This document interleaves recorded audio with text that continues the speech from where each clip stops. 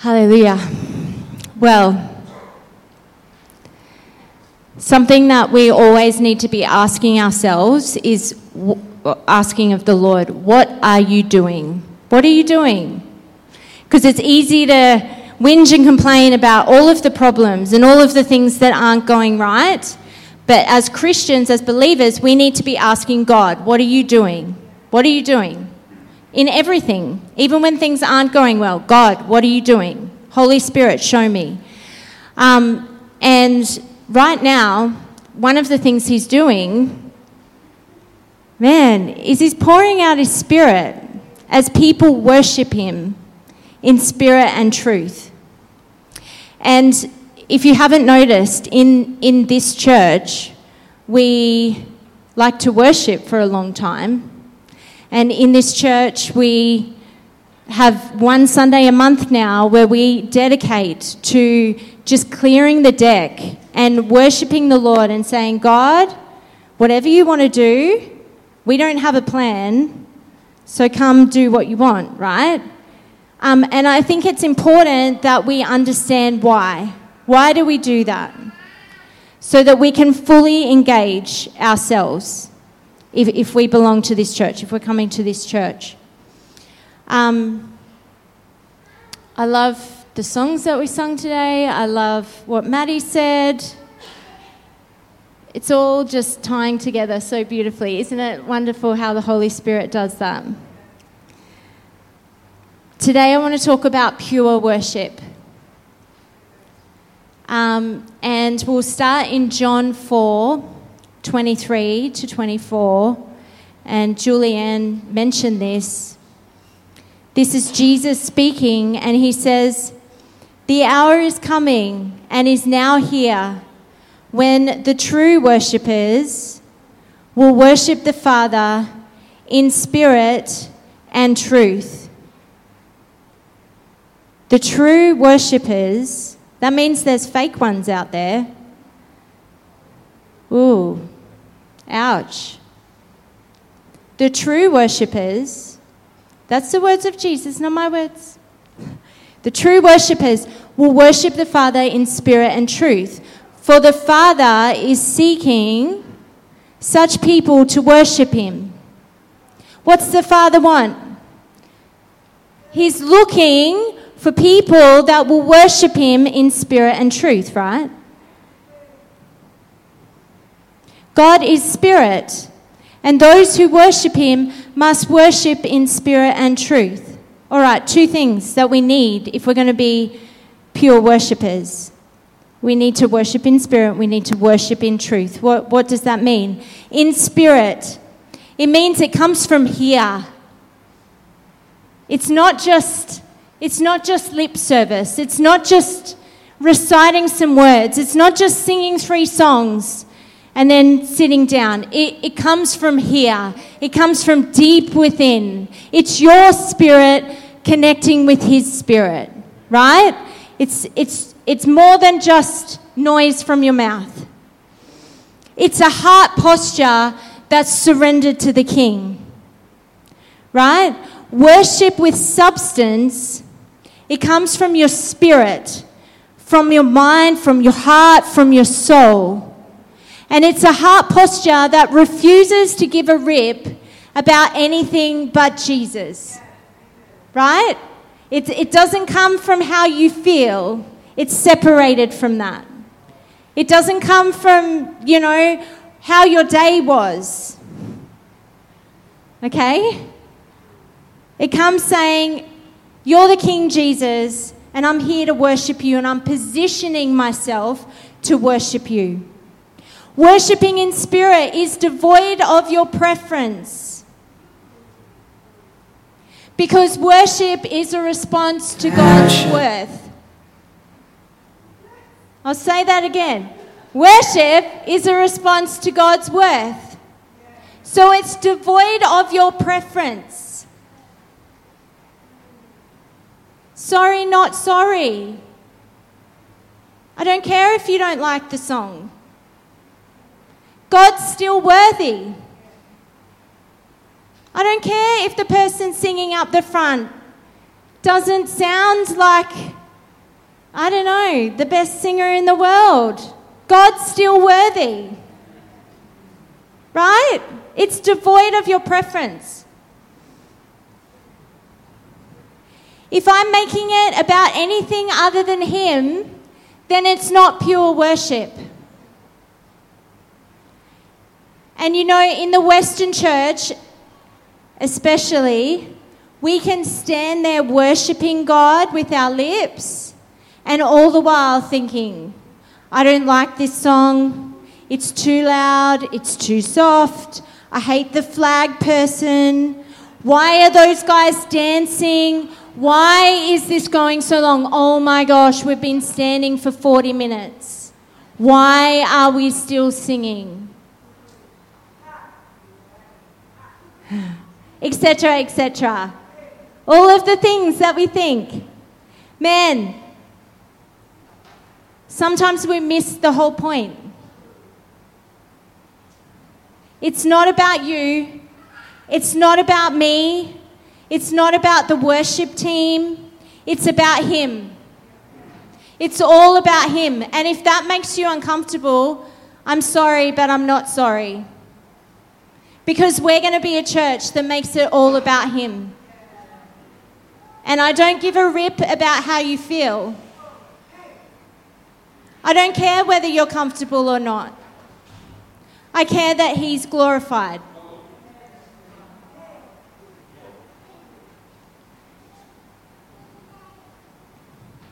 I feel Him.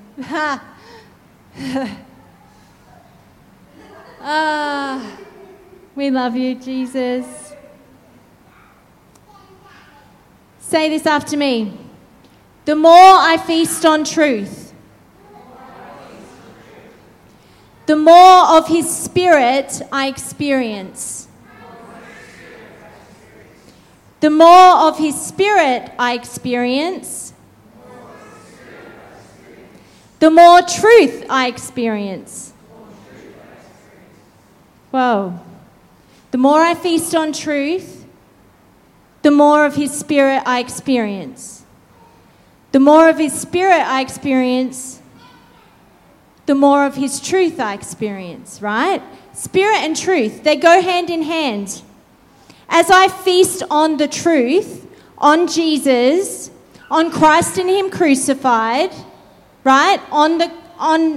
Every week we open our Bibles in church group and we dig into this message, Christ and Him crucified. As I feast on that, I experience the Spirit of God bearing witness in my spirit that it's true.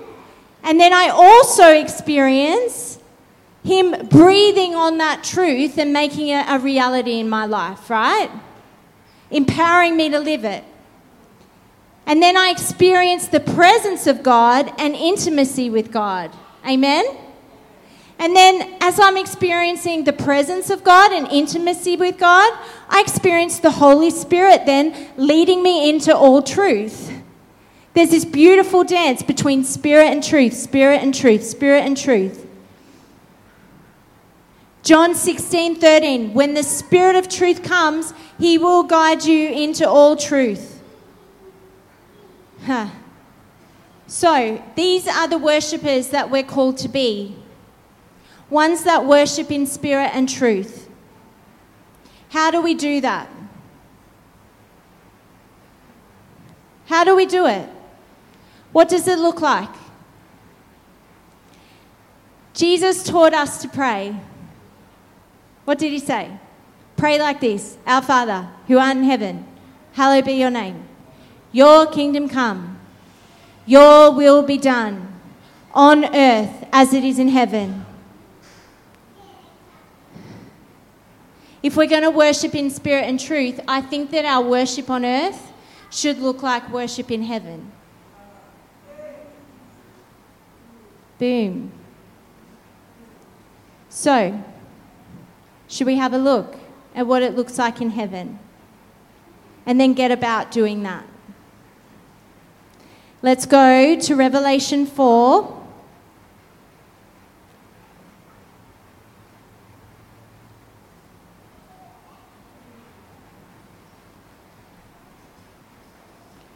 I've got it on the screen for you if you want it. But you get a gold star if you've got your Bible. Sam's like, yes, I'm getting it out. All right. At once I was in the Spirit, and behold, a throne stood in heaven, and one seated on the throne. This is what it looks like in heaven. And he who sat there had the appearance of jasper and carnelian, and around the throne was a rainbow that had the appearance of an emerald.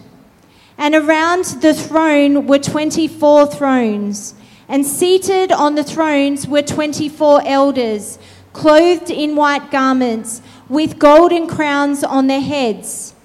From the throne came flashes of lightning and rumblings and peals of thunder. And before the throne were burning 7 torches of fire, which are the 7 spirits of God. And before the throne there was, as it were, a sea of glass like crystal. All right, so we're just painting a picture. What does heaven look like? And around the throne, on each side of the throne, are 4 living creatures full of eyes, in front and behind. The first living creature like a lion, the second living creature like an ox, the third living creature with the face of a man, and the fourth living creature like an eagle in flight. And the 4 living creatures, each one of them with 6 wings, are full of eyes all around and within, and day and night they never cease to say. Someone say, and day and night they never cease to say. We get upset with 40 minutes. Day and night, they never cease to say. What are they saying? Holy, holy, holy is the Lord God Almighty, who was and is to come. Right. What are the lyrics in heaven? Holy, holy, holy is the Lord God Almighty, who was and is to come. All about him. Nothing about us. All about him, nothing about us. There's a key for pure worship. Don't sing about yourself. Sing about him. There's a good word, Naomi. That cuts out 70% of the songs in the Christian world. We're going to get serious about this? I'm keen. You can sing about yourself at home. But man, when we come together, let's sing about him, hey?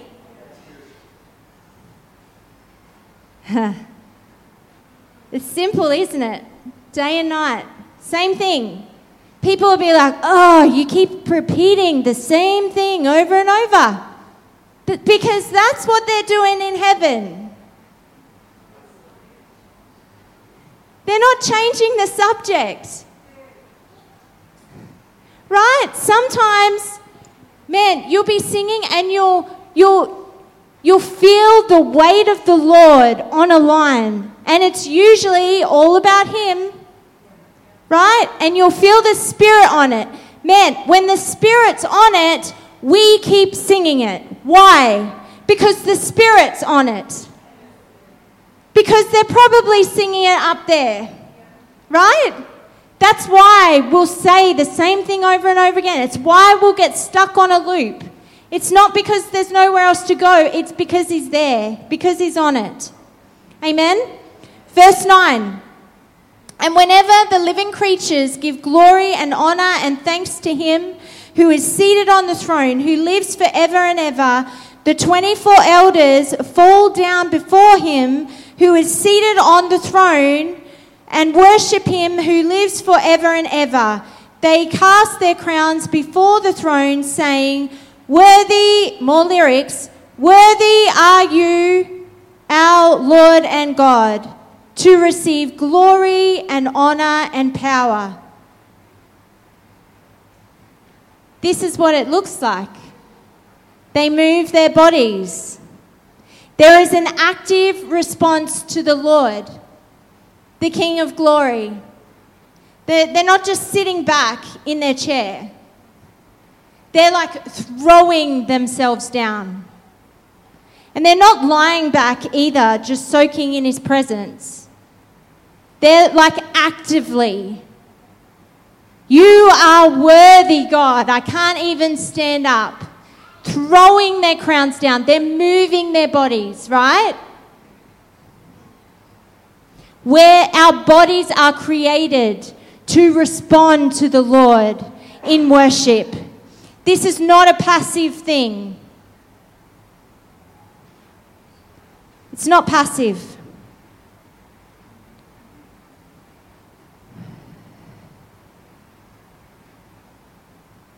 Worthy are you, our Lord and God, to receive glory and honor and power. For you created all things, and by your will they exist and were created. This is the why. Why do we worship? Because he is what? Worthy. Because he created all things. All things. You sit here because he created you. Your next breath is because he says you can have it.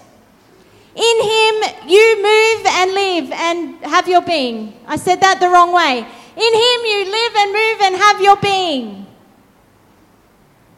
Everything you see, he created. Everything. Even the chair you sit on. He created the person that made the chair. He created the person that thought of the chair. Right? The sunset, the stars, the flowers, the beauty, the art, everything. He made it. And in him, everything holds together. That means there's only one that's worthy of our worship, and it's him.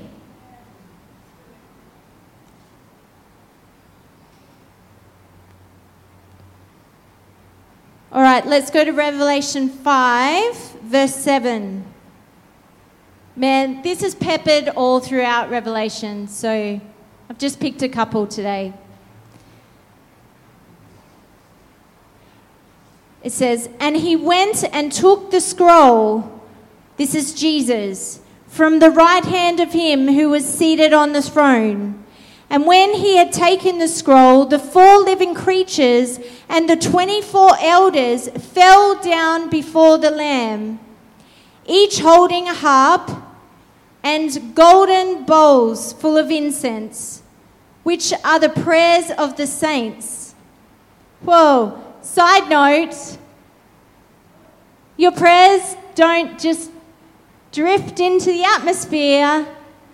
There's a bowl. Think about that. The incense that is poured out before the Lord are the prayers of the saints. Something to think about. And they sang a new song, saying, more lyrics, here we go. Worthy are you to take the scroll and to open its seals. For you were slain, and your body and your blood you ransomed for people for God from every tribe and language and people and nation. Another reason why he is worthy of our worship, because he gave his life. He gave his life. While you were still a sinner, Jesus died for you. Every one of you sit here in this room because of the love of God pursuing you when you didn't deserve it. I don't care who you are. I don't care what your story is. You sit here today because God pursued your heart. And because he gave his life to reconcile you back to him. Right? He emptied himself and became obedient to death, that you might be joined to him, that you might not be separated anymore, right? It blasts all of our feelings and excuses out of the water, right? Because there's always stuff going on in our lives, always. There's always an excuse that we might throw out, saying, I can't worship God because my life's in a mess. I can't worship God because I've got no money and I'm stressed about finance. I can't worship God because my marriage is falling apart. I can't worship God because my kids are stressing me out. I can't worship God because I'm depressed. I can't worship God because my job, I hate it, whatever. These are all the things that we say. But man, Christ died for you. It doesn't matter what is going on in your life. Again, sorry, not sorry. Christ died for you. You were once darkness, and now you are light in the Lord. Life can be tough, but Christ died for you. Therefore, he is worthy of everything that I have to give him. All of the time. When I feel like it and when I don't. When my life's amazing and when it's not. Oh. And you know, if life is just, if you're like, yeah, but you don't know my life. If it's just that bad, man, you are never going to die. You are never going to die. Man, you're never going to die because of what Jesus did for you. You'll take your last breath here and your first breath in eternity in his presence. Ah, there is always a reason to worship. Always.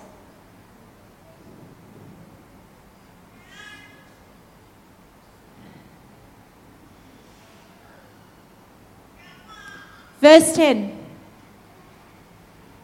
And you have made them a kingdom and priests to our God, and they shall reign on the earth. What are we? Priests to our God.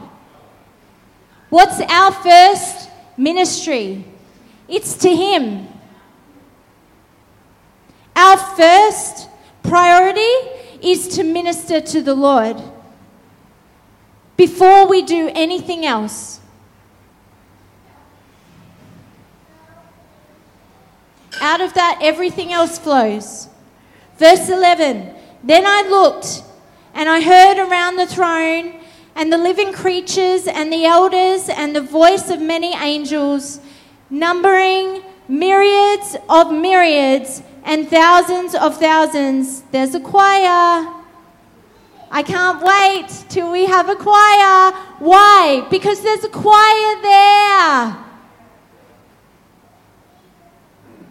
It's not so that we look fancy. It's because that's what they're doing there. The more the merrier. Come on. What are they singing? Myriads and myriads and thousands of thousands, saying with a loud voice, worthy, there it is again, worthy is the Lamb who was slain to receive power and wealth and wisdom and might and honor and glory and blessing. And I heard every creature in heaven and on earth and under the earth and in the sea and all that is in them saying, to him who sits on the throne and to the Lamb be blessing and honor and glory and might forever and ever. And the four living creatures said, Amen. And the elders fell down and worshipped. Why do we worship? Because he is worthy. Because he gave his life so that you could be forever reconciled to him. What does it sound like? Holy, holy, holy. You are worthy. You receive everything, all the honor and the glory and the power, everything.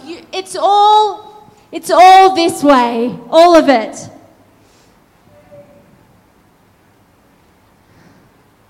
You know, we are called as a church family to be people of His presence. People of His presence, right? And the best pathway to His presence is worship. We don't worship to get something back, but it's in Scripture. The way to His presence is through your worship, right? Psalm 95:2. Let us come into His presence with what? Thanksgiving.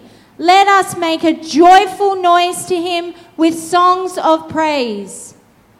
Like, key. This is a key, guys. There's a reason why we worship for as long as we do, because it's the pathway into His presence, right? Psalm 100. These are just a few. Psalm 100. Make a joyful noise to the Lord, all the earth. What is it? A joyful noise. It's not quiet.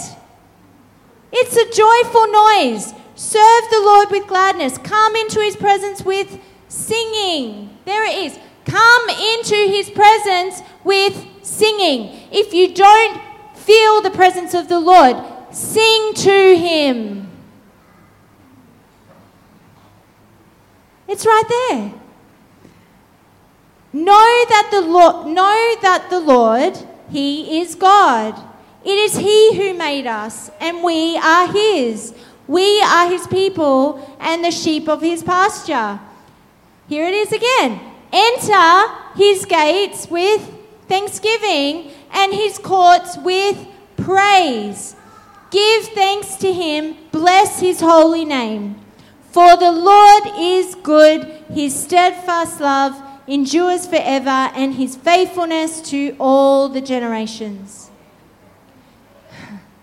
The pathway into His presence is worship. You using your body, singing, clapping, thanksgiving out loud. We are called to be a living sacrifice. A living sacrifice. Look, man, when we come for Encounter Sunday, come as a living sacrifice. Come with your heart position. I'm not going to leave anything in this tank. I'm going to pour it all out because you, Lord, are worthy. I'm going to sing as loud as I can sing. I'm going to clap, I'm going to dance, I'm going to jump around. Why? Because you're worthy. Because you set me free. Because you love me. No other reason. I don't care what anyone else is in the room is doing, but I'm here to worship you. Man, the Lord can do something with that heart, in that space. You watch His presence come.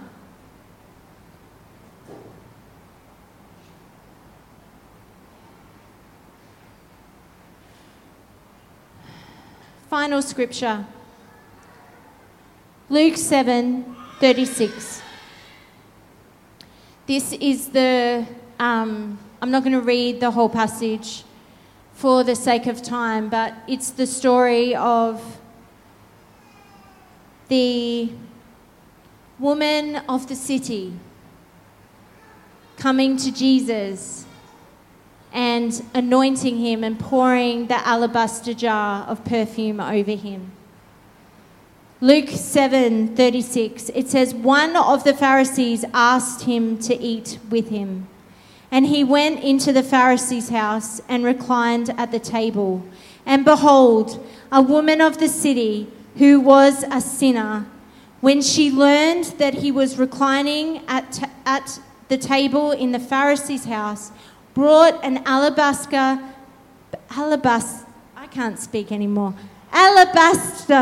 flask of ointment, and standing behind Him at His feet, weeping, She began to wet his feet with her tears and wiped them with the hair of her head and kissed his feet and anointed them with the ointment.